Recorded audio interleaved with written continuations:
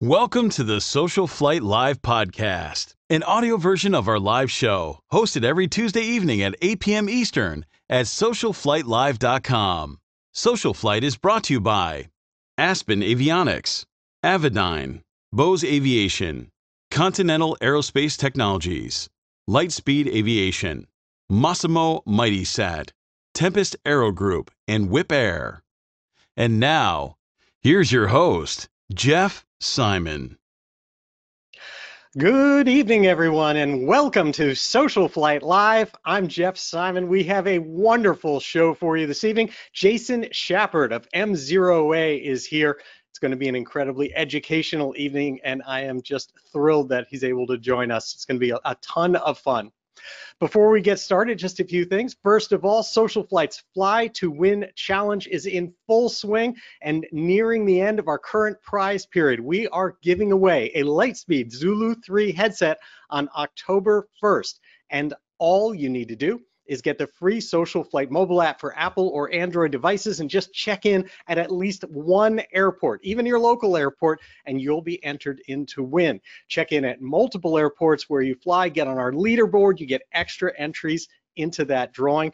Last time we gave away an Aspen E5 electronic flight instrument. We've got this Lightspeed going on now, and after that we just keep rolling and rolling with more prizes. So be sure to get Social Flight and go check it out. And even if you don't play the Fly to Win challenge, Social Flight is just filled with just over 10,000 destinations and great places to fly, events both online and in person. Our mission is to get you out there and flying, and all you need to do is go to socialflight.com, see what's out there, and get out there and fly. It's all about supporting general aviation, and we appreciate every single one of you and what you do to help make that possible.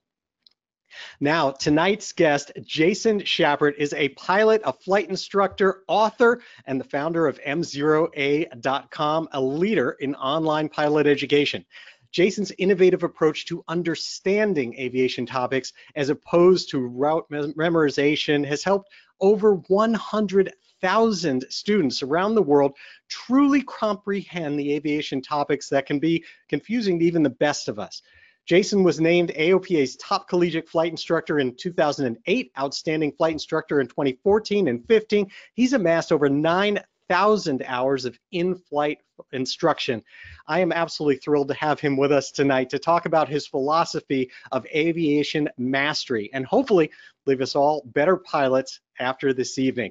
Please help me welcome to Social Flight Live as I bring him on the line right now, Jason Schappert. How are you doing, Jason? Hey, I am amazing, Jeff. So just thankful to be here. Great to see you again. We're making this like an annual ritual now. I like it a little bit. So great to see you, and thank you so much for the great introduction. You're very, very welcome.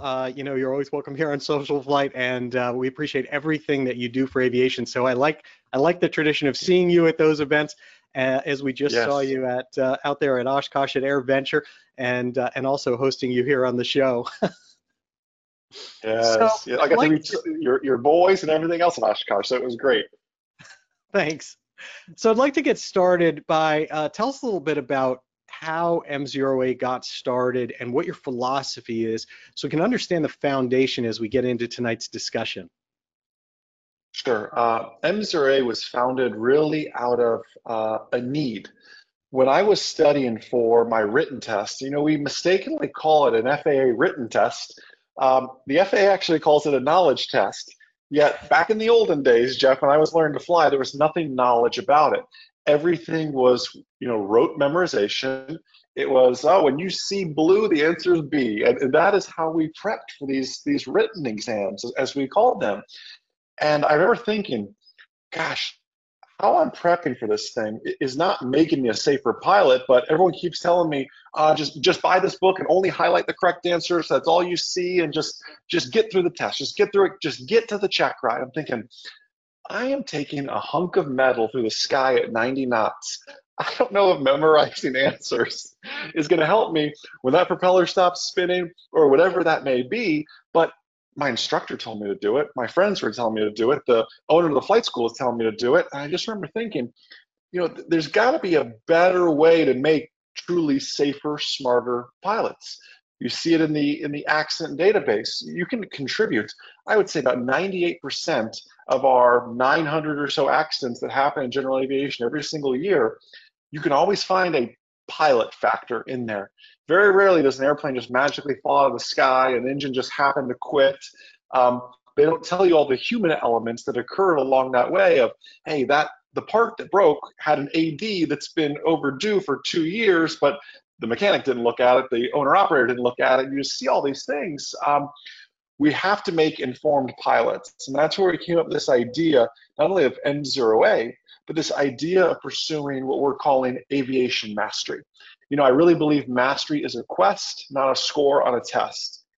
I know that sounds catchy, but it's true. Think about it this way. I look at it really in 3 levels. We talk about, am I a current pilot? And what is currency really, Jeff? Currency is, okay, I did my flight review, check. I did my 3 takeoffs and landings within 90 days to carry passengers, check.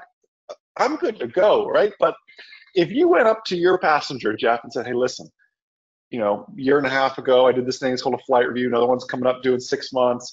I did 3 landings within 90 days. Do you want to go fly with me? That's like bragging to somebody, hey, I got a 70% on my knowledge test. I'm a great pilot. No one wants to be current. Current, I think, is just getting by. Mm-hmm. So instead, we're all pursuing proficiency, right? I want to be a proficient pilot. Proficiency, I view as, would I put my wife and my kids in that airplane? That's what proficiency means to me. But in reality, I believe there's even a level beyond that, which is pursuing mastery.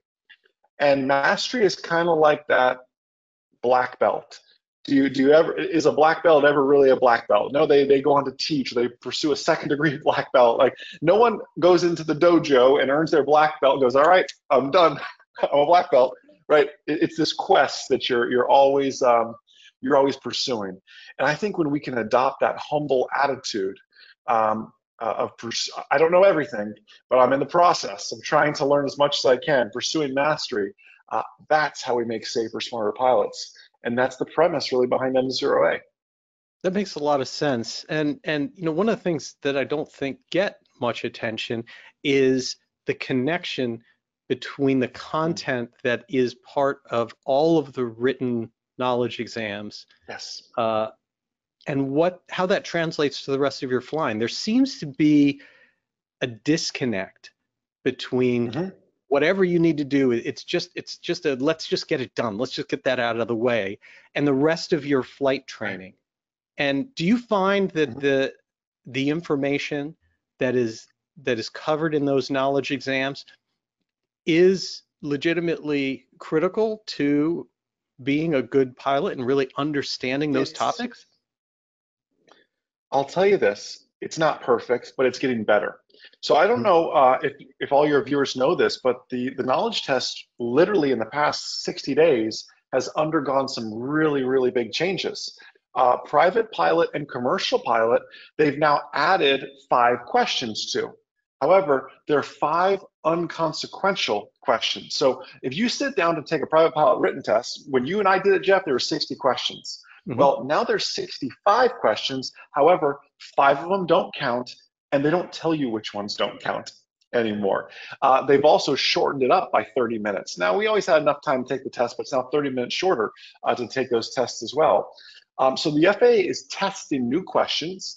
They drip them in there. They have you get them right, it doesn't matter. You get them wrong, it doesn't matter. But you don't know that it's a beta test question, essentially.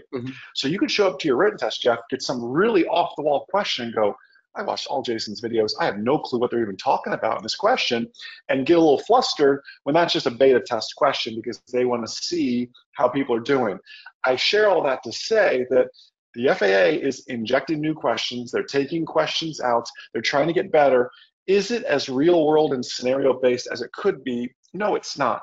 But remember, the real premise behind the knowledge test is everyone tests, just like we learn differently, we test differently too. The knowledge test is meant to be a quiet, sit down, critical thinking, ABC type test. Whereas the check ride, the oral portion of check ride is, can I communicate my knowledge and put it in plain English. And that's where students really struggle, learners really struggle is I have the knowledge in my brain. Can I get it out my brain in English and communicate it to the examiner, or now called an evaluator, to the point where they know that I know what I'm talking about? So, and then obviously the flying portion of that. So really divide aviation testing up into those three parts: a quiet little knowledge test, an oral examination from my brain out my mouth, and then can I fly the airplane? That's what it really comes down to. And those are three very different ways to prepare for that. And what we found is really the best way to prepare for those three very different things is real world preparation. Don't just go in and try to do rote memorization. One thing we always encourage is, if you came to me, Jeff, and said, it's my dream. I've got friends in I don't know, Tennessee that I want to go visit. Well, you better believe we're going to do one of our cross countries to Memphis, to go visit your friends one day, to practice that cross country, to get this real world scenario based training in there for these learners. Right. That makes a lot of sense. When we think about kind of dated portions of the exam and whether it's really evolved, are you finding that the FAA is updating things? So for instance, not all the images are about six packs and understanding situational or positional awareness based on that, but instead giving you some examples of what an integrated glass panel might look like, or an EFIS might look like, or things like that. Do you see any, we're not focusing on ADFs. Is any of this evolving? Yeah, a little bit. I'm not an FAA spokesperson or anything like that. 4 years ago, we just removed microwave landing systems from the instrument knowledge test. I'm like, I've never shot a microwave landing system approach in my life, but you were quizzed on it. Just like you said, ADFs and NDBs, you were quizzed on them. You probably never shot one in your life before. And unfortunately, the only questions that really apply about a glass panel are questions like, one advantage of a glass panel is, and the answer is increases situational awareness. Duh. Right. That's a freebie. You're thankful for a freebie on that test. But at the end of the day, are we really learning anything from that? I'm hoping for the days where they show me a glass panel with some failures and ask me, what is that failure, that I would actually see. But then again, you have to realize not everyone's flying on a glass panel. It's the same reason, if you recall, Jeff, back when you and I learned to fly, there were questions on how to do a taxi in a crosswind in a tailwheel aircraft. Well, I wasn't flying a tailwheel aircraft, and if you don't know, it's actually opposite how you would turn and position ailerons in a tailwheel as opposed to a tricycle gear aircraft. So they have this history of quizzing us on things that may not even apply to us at that season. They're trying to kind of get a broad brush of everybody there. So there's still going to be six-pack stuff. They're dripping in G1000 stuff. They did get rid of the tail dragger questions, thankfully. But that's the state of it right now. And this is why, and I know I have a strong bias, but this is why something like an online ground school is so powerful. To know your blind spots, to know where you're weak in your knowledge, and know those areas you can really drill down to and focus in on. That makes a lot of sense. I mean, there is something to be said, of course, to a lot of those technologies that are still there, because your backup is not necessarily going to be electronic. For example, I did an article in AOPA recently about, the fact that if you really look at all the GPS outages that are out there, they're much more prevalent and significant than people give them credit for.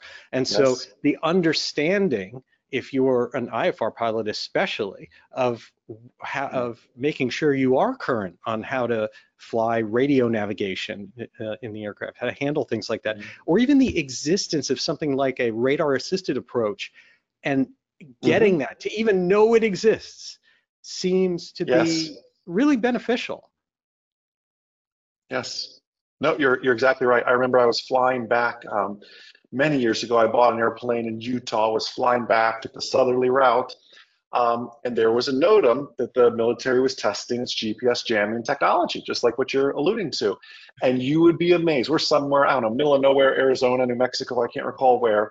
They're testing this, and you would have been amazed at the airline pilots who are calling up to center and complaining about, what do you mean I have to use a VOR? Well, I don't remember how to use my VOR. I think, like, I can be a little old school sometimes. Like I like having a skill set to fall back on. I love technology. We just did a whole new course on flying with ForeFlight, flying with Garmin Pilot, flying with iFly EFB, all these different great EFBs we mentioned in there.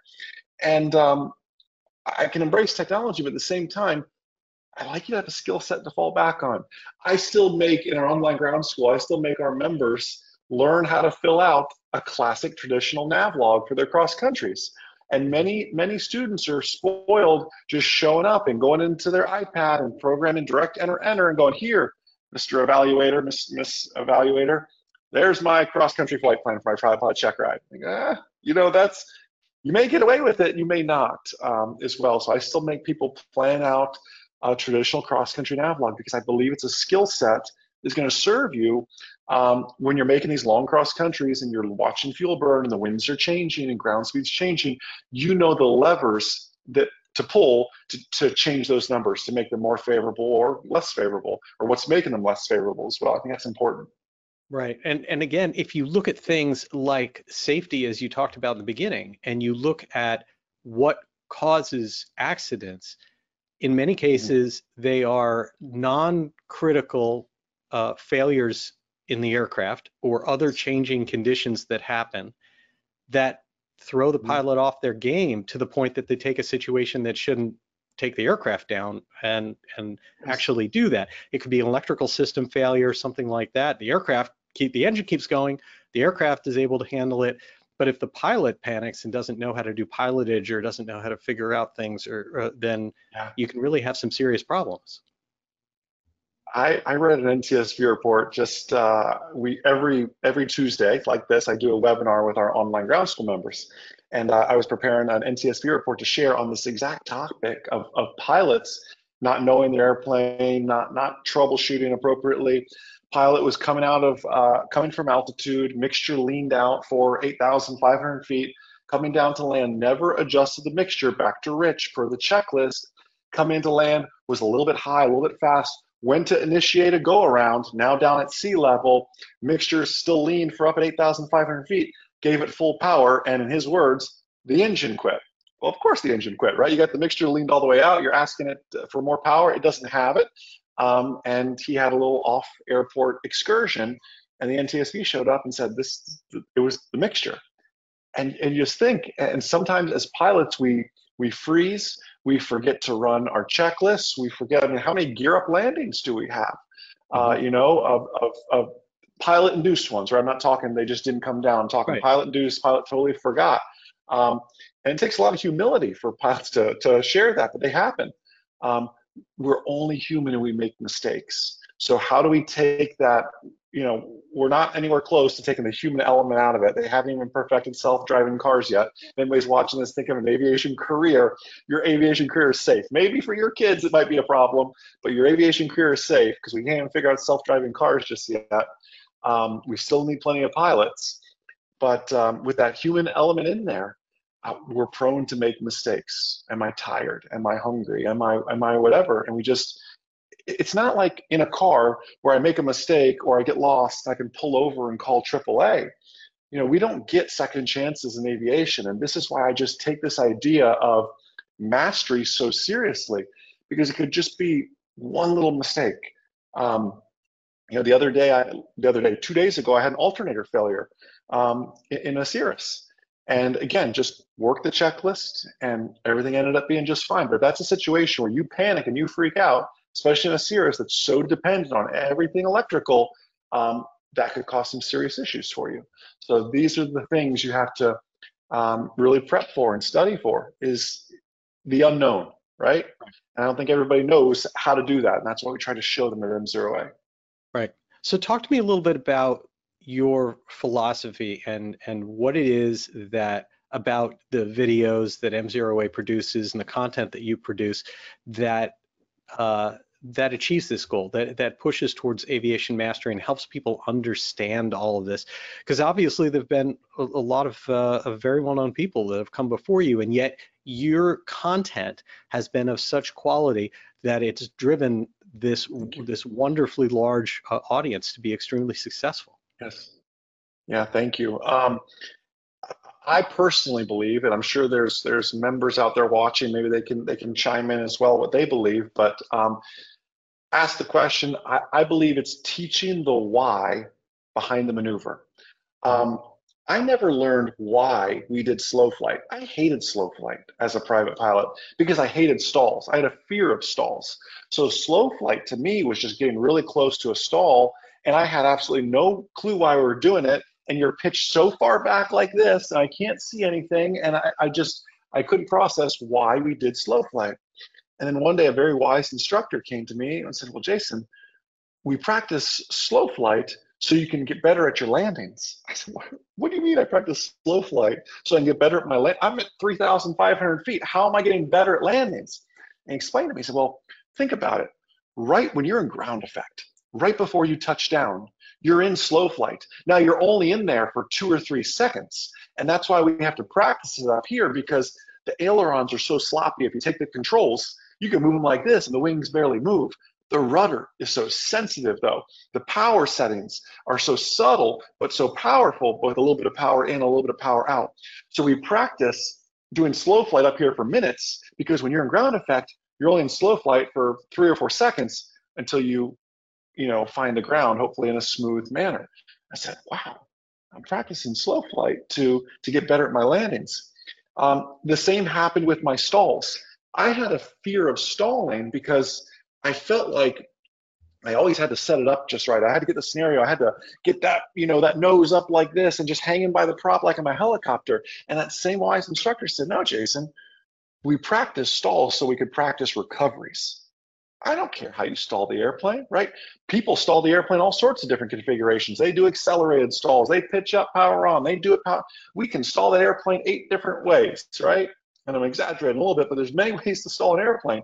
He goes, "It's all about how you recover, how you first off recognize the stall is coming, and how you initiate a recovery before recovery is even necessary." I thought, wow, I always thought a stall was just all about scaring me like I'm on a roller coaster, because that's how it was treated.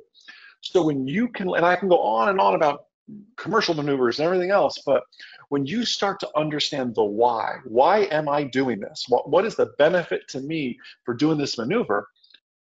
Things change for our students. Take that same slow flight example, and what we encourage our online grounds members to do is, with their instructor, go do slow flight down the runway. Right? So now combine both things. Go get in ground effect, and I want you a foot off the runway, and don't touch the runway, just hold it there and practice slow flight down the runway. And you'd be amazed at how landings just change for people when they understand the why behind it and can apply it in the airplane itself. That makes a lot of sense. And you apply that to all the different phases of flight, or different types of flying that you do. So, I mean, you mentioned commercial, right? One of the big criticisms of commercial maneuvers is, why am I having to do chandelles and lazy eights and these end turns around the point, because I'm never going to do this as an airline pilot. Right. What's your answer to that? Wow, chandelles especially. I mean, think about a chandelle as, okay, the real extreme example: I fly into a box canyon and I need to get out. There's a very sad accident of an Icon A5 in California that exact thing happened to. Think about it as, I'm approaching nasty weather here, or a mountain, whatever it is. I need to get up and out of that situation. Why do I practice lazy eights? Did you know the reason it's called a lazy eight? The lazy part is because you, the pilot, shouldn't be doing much. The actual thing, and if I can get 2-3 Mike Zulu and show you, the actual thing with the lazy eight is, I'm supposed to set the airplane in that pitch attitude and in that bank angle and let it do its job. And actually, when I get to the top of that arc, it should be done flying, and that nose should want to come down naturally. If I set my pitch and my power and my bank settings appropriately, it's all about knowing your airplane, the airplane should fly it for you. And that's the big thing that you're teaching there is, if you find yourself like white knuckling this thing and trying to break the yoke off in your hand, well, we have a problem, because this airplane wants to keep flying, and it's your job as the pilot just to set it to where it's going and work on it from there. That's why it's a lazy eight. You're not supposed to do a whole lot. If you find yourself having a death grip during a lazy eight, you're doing it wrong. A lazy eight can be done with 2 fingers on the yoke. Just set it, and let it go through the motions that it wants to go through. I love that. And a lot of it, when you understand the reason behind it, you understand what you're trying to accomplish, then of course, as you said, you can get proficient at it. And one of the things that's a big kind of almost mission of pilot, mission of mine, even though I'm not a flight instructor, is about people understanding their aircraft and understanding the Yes. envelope of that aircraft.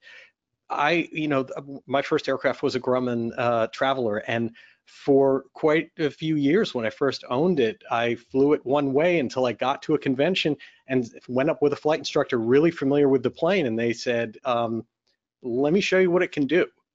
And Wow. it wasn't something crazy. It was like, "Here's how we can slip it in." He literally turned to me and said, "Do you think that we can safely get down right now?" We were very high, and write down touchdown on the numbers. And I was like, "Yeah, I couldn't." And he's like, "Yes, you could. Let me show you something."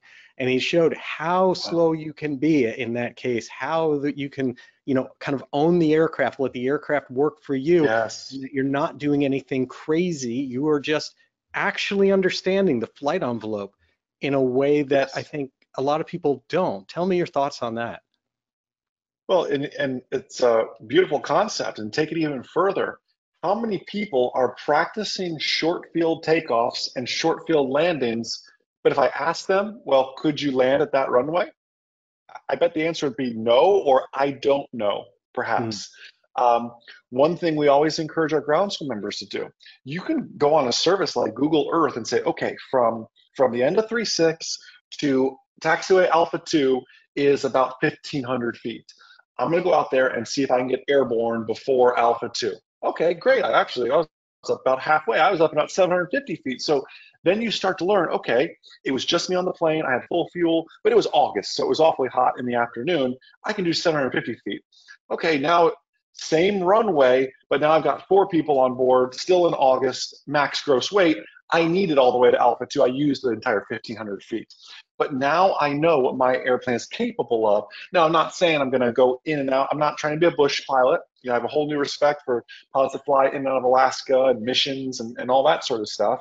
But I believe you have a duty to know what your airplane is truly capable of. You're missing out on some great airports because you don't think your airplane can make it in there. You can make it out of there, and you could be right, certainly, but you could be very wrong as well. You've got to know your airplane, and you can figure this out with an instructor if you're not comfortable. But like you're saying, Jeff, working your airplane through its paces. Mhm. You'd be amazed, Jeff, the people who've never done a slip to landing. Um, they've practiced a forward slip, but to actually do it, to come all the way down to a landing is unheard of. Many instructors don't even like teaching them because you're technically cross controlled, but they don't realize that if you just keep that nose forward, that airplane's going to keep flying. That comes all back to knowing the stall characteristics, knowing the stall warning signs, all these things of truly understanding your aircraft. And that's easier said than done because I know there's people watching this that go, "This sounds great, Jason and Jeff, but I fly at a flight school, I fly a different airplane every time." Well, it's true that not every 172 is exactly the same, but you still need to learn it to the best of your ability. And eventually you're going to be in a flying club or in a flying career where you're going to have, that's the make and model of airplane I fly, and you know it kind of forwards and backwards. Yeah, and well, you're really speaking to me on this and the way that I like to approach it. And it doesn't really matter if you're renting an aircraft or if you own an aircraft. It gets more serious, I think, or a larger missed opportunity perhaps for people who own an aircraft and fly the same one constantly. But even if Mhm. you're renting and it could be any one of a number of 172s, it doesn't matter that much. It's still the Right. idea of how do we get people to explore that envelope that is all safe. It's all been Mm. certified. Yes. How Oh, do yeah. you get there and say to yourself, I actually want to get a bunch of people, get of whatever number of people to go with me today because I've got a long runway and I want to know what it's like to fly near gross. Or I want to know what it's like to fly with an aft CG or with a forward CG. Again, all within the envelope or on a hot Of day or on a course. humid day. Too many people, I think, either stay at the very, very center of the envelope and they feel like that's their safe zone. And Hmm. then something in life is going to challenge that and push them Yeah. out of that zone. And now to their capabilities, they're a test pilot. because they've Right. never Yeah. actually done Very well this. said. Well, and think of it this way too, and this is something most of the audience can relate to. Think of your first solo. You were used to flying with your instructor at their 150 pounds, let's say 200 pounds, whatever that may be, and you've done all your landings, all your slow flight, everything with that instructor. That 150-pound instructor gets out of that airplane, and I guarantee your first solo, you thought you were in a rocket ship. That thing took off, it climbed, you floated, your landings were a little poor because of that float, and you were not ready for that. You're within your envelope, but it's a very different side of your airplane you were seeing. Um, I had a very similar situation. My instructor, her name was Mary. She was 100 pounds, very, very little lady. So we did everything. Again, airplane still performed like a rocket, even with her out of it. For the day of my check ride examiner was a big, strong, we'll call him 200 pounds to be respectful there. It was probably a little bit more. But here I am, used to doing slow flight, stalls, power off landings, everything with little Mary at 100 pounds. Now I'm basically adding 100, 150 pounds to this airplane. And I almost came up short my first short field landing because I was used to the glide characteristics with 100 to 150 less pounds in that airplane. And it doesn't sound like a lot, but it all really adds up. So to your point, let's invite some friends. If not, this is going to sneak up on you. Someone's going to ask you to do a Young Eagles ride or take someone on their unofficial first discovery flight. Not too terribly long ago, I was doing a discovery flight, and it was a young kid, and the dad insisted that he wanted to go on the discovery flight, and I'm all about it. But the dad was again, really, really big, strong boy, and his son was like 8 years old and couldn't have weighed but 70 pounds. And in my mind, I'm doing the weight and balance going, I can't have this 70-pound kid up front and a 250-pound dad in the back seat of the 172. That's really going to throw off my center of gravity.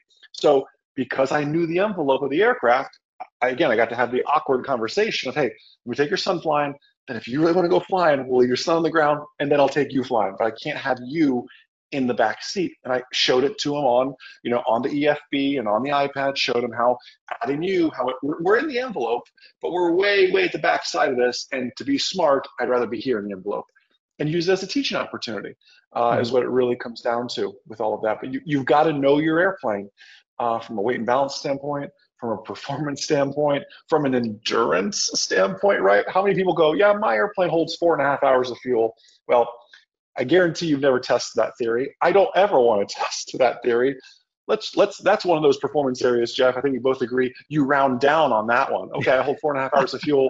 We'll call it 3 hours, and I'll only fly 3 hour legs, kind of thing. Exactly. And that, at least that's one that if you're just going to stack it in your favor, then it's the worst case scenario of weather or something else that you've padded it in your favor. But if it's something about performance, getting off a runway or being able to make a short runway, or if it's something about the CG loading, again, maybe you're not used to doing it. I remember probably only 5-6 years ago, I got my own lesson in the impact of humidity as opposed to just temperature. When I took off at a high gross weight and all the charts looked fine, but I learned, like, wow, that was a remarkable difference with very high humidity to something that I've done before, even at the same temperature. And I was shocked, but it gave me the knowledge, having done it in that safe environment, to say, now I know if I'm looking at a short field, what a difference something like this is going to make. You are exactly right. And people, to go into, it's kind of a controversial topic, but everyone always loves talking about the impossible turn. And I do a video on it every year, and people always want to debate, I can do it. I only need 400 feet. I can do it. And you know what? They may be right. You may only need 400 feet in your Cessna 150 with half tanks, with just you on board in Michigan in December. That might actually work. However, now put that same Cessna 150 at maximum gross weight, keep it in Michigan in August. That 400 feet is going to put you maybe on a left crosswind. You're not going to make it. So it's one thing to know my performance numbers, but I have to, as the pilot, always be dialing in, okay, what are the 3 factors that affect NCL2? What is happening with this, with weight? All of these different factors And like you said, you've got to add the padding to the plus and minus side of this to truly know your numbers. Like you were surprised about humidity. Um, Anytime I fly out west, I'm always surprised about elevation, how I'm rolling down the runway. And I normally used to say an airspeed alive, and I'm looking over there going, I'm moving, but my airspeed's not alive just yet because the air is so thin out there. Yeah. These are just different things you don't always get to experience, especially as a Florida-based pilot. So we're really talking a lot about mindset, I think, and that's an interesting thing to understand how you teach to, because it seems that there's a mindset of kind of staying near home base, with Mm. where you fly, the airports you fly into, the way you fly, the way you operate the aircraft, and then there's a different mindset uh, to pilots, let's say an IFR pilot. One type of IFR pilot looks at a great day with relatively low ceilings and says, I'm going to go fly today. Why? Because Right. this is the perfect day to go up and get some currency and shoot some approaches. Yes. Another one says, I got the ticket so that I can do it when I need to, not Right. go out and voluntarily do these things. Tell Right. me your thoughts on those mindsets and how we change them, I guess. Yeah, I am. We have to avoid complacency to really answer the first part of the person that is just comfortable. They live in their little bubble. They fly to their 3 or 4 airports. They go to their meetings. I would argue that pilot is more dangerous than the pilot who says, "Hey, it's 700-foot overcast stratus layer today. I'm gonna go shoot some approaches." Um, the complacent pilot is the dangerous one, and I've been that pilot. And I guarantee there's people on this webinar right now that have been that pilot as well, where complacency sneaks in. There's no room for that. You get complacent flying the same routes, the same airplane, talking the same controllers on the same frequencies, and then one day they give you a different frequency, and your whole life is just turned upside down. Like, what do you mean it's not 118.6 today? Or you go to 118.6 because it's a expectation bias is what it's called. You're expecting the frequency change to this, and it's not. That's dangerous. Um, Yeah. I love the pilot who is willing to, hey, it's 700-foot overcast. I'm going to call my instructor and let's see if we can go shoot some approaches because that's a great day to do it. I'm never a fan of the instrument student, the instrument learner who does their entire instrument rating, never sticking their head in the clouds. Right. Because you and I know this so well that there's such a difference between the foggles or the hood and really being in the clouds. It's not even close, as you know, and I struggle with that. I think people do all their training in a beautiful state like Florida or Arizona where they can get away with never sticking their head in the clouds. And then one day it's nasty and they go, well, I'm instrument rated, so I'm going to do it. That's just as dangerous too, thinking I have a ticket, so I'm just going to just do it. You've got to work your way into that sort of stuff as well. So there's really a balance to the approaches that you're taking. And the solution is, and I know it sounds just like a catchy marketing slogan we use in every video, we always say a good pilot is always learning. Mm-hmm. And that's important for a few reasons. I use the word good and not great because as pilots, we have to have a certain level of humility, right? I'm a good pilot. I'm not a great pilot. I'm an aspiring great pilot, but I'm just good.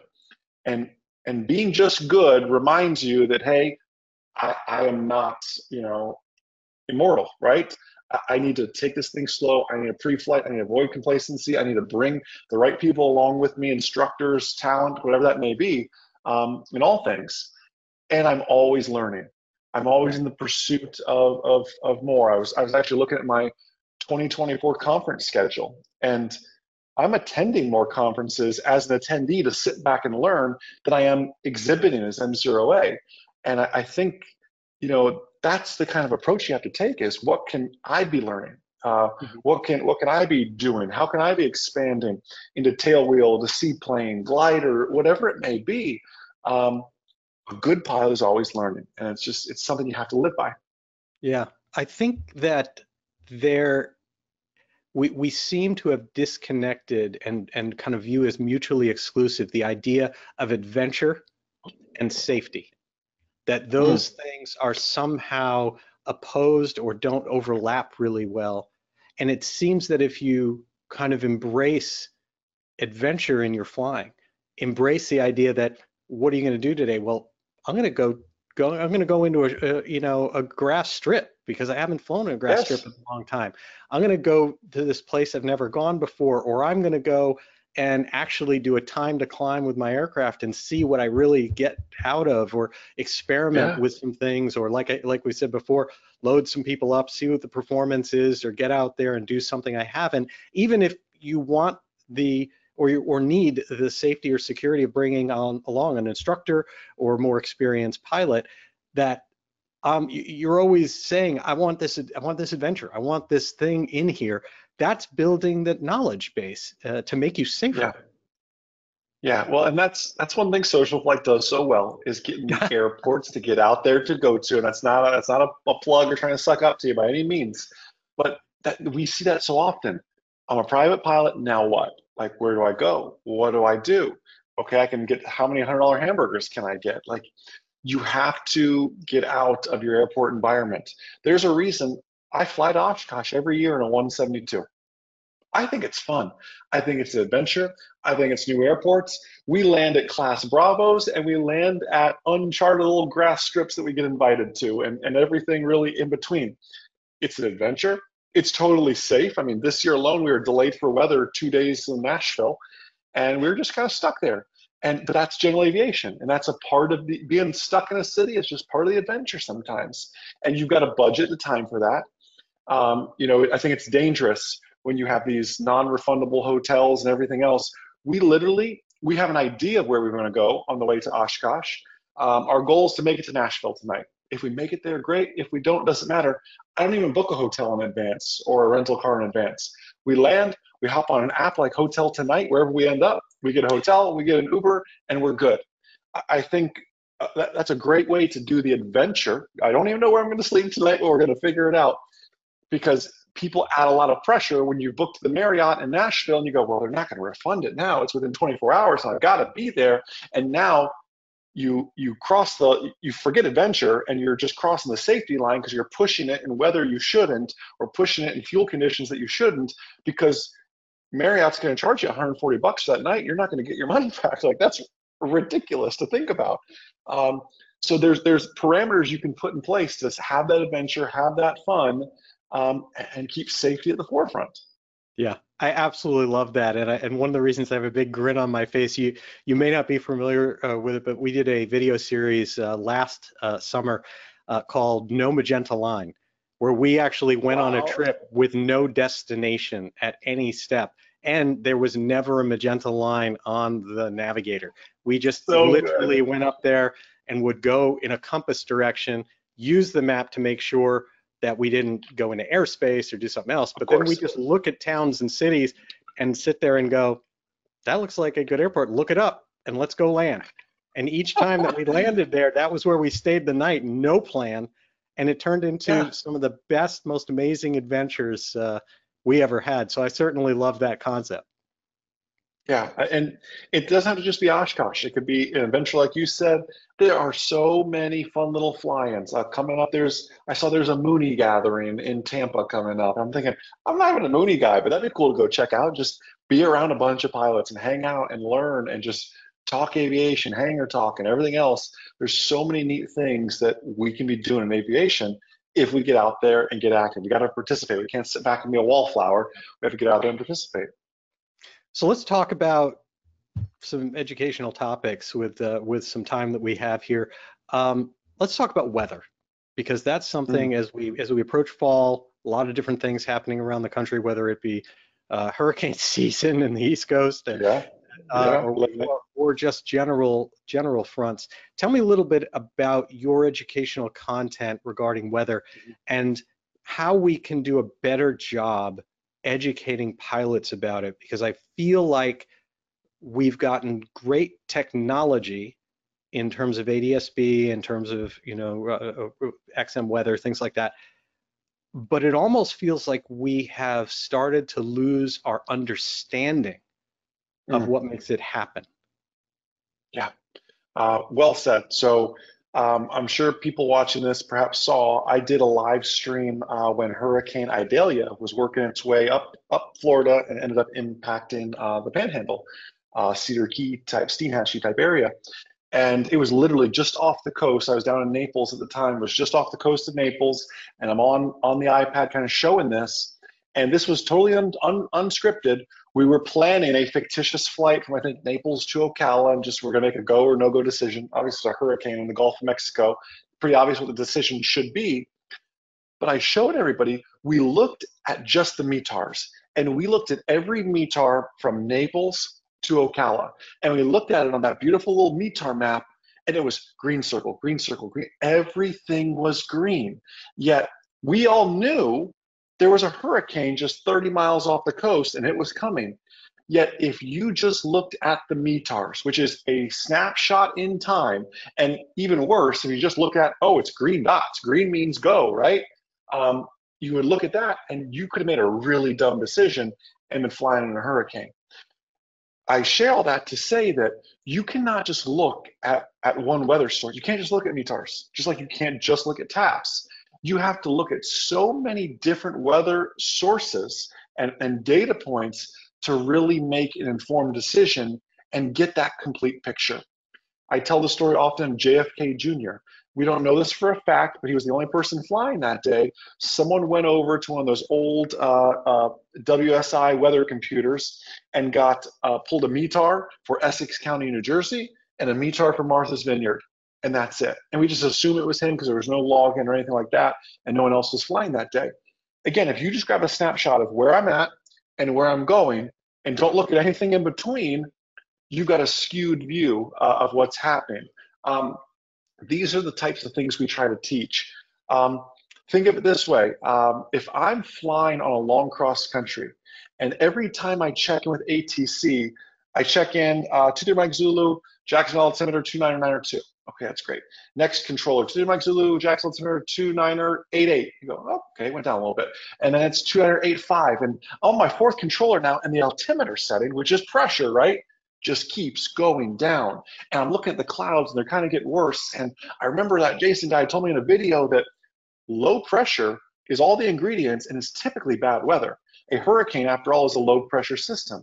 So if I'm flying along and the pressure's going down, there's a high probability that if I'm looking at weather and I'm lying to myself going, it'll probably get better, yet the pressure is going down, I'm doing exactly that. I'm just lying to myself that weather's not going to get any better. Mm-hmm. The same is true of the pilot who's flying at 7 p.m. in the summertime, and the temperature dew point spreads like 2 degrees apart. And you're pushing it along, and you don't realize that, hey, when that temperature dew point gets close, if there's moisture in the air in the summertime, you're going to have fog on landing. You might want to land now rather than pushing it another 30 minutes as that temperature keeps dropping. Yes, it says clear now on the METAR. It's not going to say that in 30 minutes as that temperature gets closer to that dew point. These are the things, like, that's not going to be just in a METAR. Hey, fog is coming here soon. You as the pilot have to know the ingredients for these things. Mm-hmm. Low pressure, typically bad weather, close temperature dew point spread, all these different things you have to know and understand, because if not, you'll find yourself stuck in a crummy situation. You have to know weather at such a deep level and know the ingredients that are going to be causing that weather to make those informed decisions. That is so important. And I've known so many people that have gotten caught with that. I have gotten caught with it myself as well. Oh yeah, me too. Where, especially since this isn't something that you usually get a lot of assistance from ATC on. They are going to tell you static conditions. They're going to tell you things about there's a cell at 11 o'clock for this distance, and we're seeing light to moderate precipitation, whatever. They're going to tell you things and say, but it's clear behind it. And I've been caught in that trap. And I think a lot of pilots look at the graphical presentations that they get in the cockpit and believe these are predictable by only looking at the graphics in front of them, meaning I see these cells, I see the cells moving, and therefore I can sort of predict what's going to happen and where I'm going to be at this time. I should be absolutely fine. And I know where I have gotten caught many, many years ago was exactly similar to what you described. Instead of just fog, though, it was an area that they were saying you're fine in this, like you're absolutely fine to come around this, then you should be fine. And literally the area just kind of condensed and went convective. Not in a pinpoint like we love to see on a Right. map, but instead in an area. And Yes. that dynamic and knowing that can happen, it seems like that's the kind of thing we can get from your education. Well, and did you know that graphical radar, while it's beautiful, did you know a fast radar return is 8 minutes? Hmm. Meaning, and that's fast. So you could be looking at weather that's 8 minutes or older, and that's what you're basing your decisions on. So you have to always keep that in mind that I'm never crazy when pilots or even controllers suggest that, hey, I've got a hole in the weather over here. Well, yeah, you might on your screen, but it may not be there when I get there. So I'm not going to go through a hole in the weather. That normally gets you in trouble. I kind of, anytime I find someone using the word hole, related to weather, I'm going somewhere else. I don't need to find any holes in the weather. I fly a little 172. That hole's going to be gone by the time I get there. Trust me. And there's other aspects too. I read an NTSB report of a pilot who his last phrase that he said to the FBO was, "It's only green on the radar." And I think people make that mistake sometimes because, and I've had it happen. I've been flying where it's green on the radar, and I go, "Well, it's not even raining here. It must just be, because all radar is reflectivity of moisture. So there's moisture. It's just way up above me. It's no big deal. I can go through that, right, in your mind, and you get away with it, and you fly through green another time. It's not even misting. There's no issues here. And then there's a third time, and that green becomes yellow, becomes red, becomes extreme precipitation, just like that. And Yeah. but you got away with it a few times, right? That's Right. the scary part about weather. Pilots get away with it, and it Hmm. becomes normal to fly in crummy conditions. And then one day, you don't get away with it anymore. Hmm. Um, that's the scary part about weather. It's is when you get away with flying through green or yellow Yeah. and live to tell about it. And the thing that's also interesting is now in our aircraft we have both XM and the ADS-B weather, and you can see just between those two how radical the differences are. Big time, Uh, big big time. big differences in color representations in what you see, and it's not just an accuracy thing. And so I do appreciate the dynamics, and I'm excited to see the videos that you put together and the education that you have in that on that topic, because I really think weather is obviously one of the biggest things that people have to learn to deal with. Yeah, big time. I mean, it's a valuable skill set. I tell all our ground school members, I can make you the best stick and rudder pilot, right? An Earhart, a Rickenbacker, a Jaeger, whatever it is, whoever you aspire to be. But if you can't make good decisions, that skill set is all in vain. Knowledge isn't power, knowledge is potential power. So I can fill your brain with all this great nerdy aviation knowledge, but if you don't do something with it, it's all in vain. That's how I really look at it. How do you educate people about that? Is a lot of it through things like your NTSB reviews that you just Mhm. mentioned that you do, so that you help, because you have knowledge that you impart, but then you're also trying to change mindset. Of course. And tell me a little bit about what your content you provide for that. So, like in the weather lesson, for example, it's really broken up into two things. We teach the ingredients that cause weather, the three ingredients of a thunderstorm, what causes fog, what needs to be present for icing. Just because the freezing level's there doesn't mean there's got to be other ingredients for icing to happen. So we talk about what the causation of weather, and then, like you said, we dive into, I mean, I can't tell you how many dozens of NTSB reports we have a great animation team. We'll go in and animate them and everything else to really show them. And then we step back and say, okay, you're in this pilot's shoes. What should we have done? What went wrong? Where do we make the mistake? So the weather, the briefer said the weather was going to be this, but clearly it ended up being this. Like that's the kind of stuff we look at. That listen, even your iPad can be wrong. Even a weather briefer can be wrong. It's Mother Nature after all, and show people how a few layer becomes a scattered layer, becomes a broken layer, becomes an overcast layer, and you're stuck on top and you're VFR only, right? We just find these types of stories because I think as humans we learn and we remember stories that much better. That certainly makes a lot of sense, and I like the idea of taking a storied approach to it, because it does seem that we have these two almost opposing things that have happened over time. On one hand, Mhm. we have all this technology, we have better weather forecasting and things like that available to us, and even in the cockpit. On the other hand, unfortunately, I'm old enough to remember when flight service was local, and you Yeah, used to be able to be your hand, and really, since they were local, I know certainly it's probably true all around the country, but when it was local here in New England, when you talk to them, they would say things like, this is what it is and this is what it's forecast to, but I really expect it to burn off around this time if it's fog. right, Or I really expect it to roll in, even though we're saying this, I'm telling you, I expect based on the temperature and the dew point and what we usually see around Nantucket, this is likely to happen. We don't get that right. coaching from a third Mhm. party anymore. And a lot of that really, to synthesize that knowledge, is put onto us as pilots now. Right. And there was something and this still occurs, but there's something powerful about hearing those words, VFR flight not recommended. Like when they say that, you go, they're probably right. At the end of the day, I'm probably going to cancel today.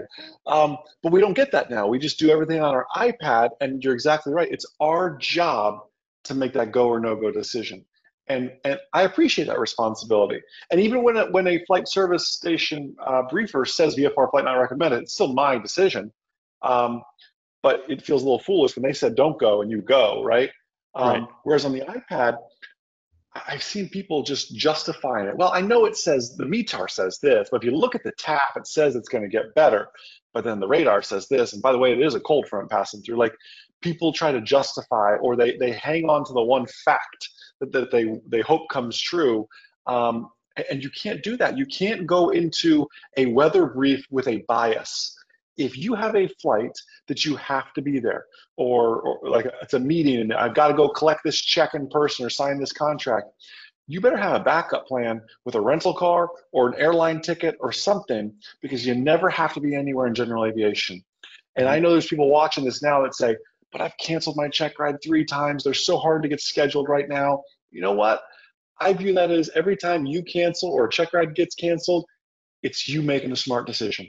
Because the first thing I would march into on that check ride is go, hey, I know this is really hard to schedule, and I apologize for canceling 3 times, but I just wasn't comfortable with the weather, and I want to make smart decisions. Like you're going to start your check ride off on the right foot. I know it was a pain to book that all, but when you show like, hey, I'm willing to give up something that's really important to me to make a good decision, it goes a long way. But that can't just happen on the check ride. That's got to carry over into everything that you do. The Right. humility to say, not today. Right. Now, obviously, at M0A, you're able to provide all the sorts of different education, but ultimately, you're not the one inside the cockpit with them. What information do you provide to help people work with their instructor, pick an instructor, and kind of have Yeah. to guide them through that side of things?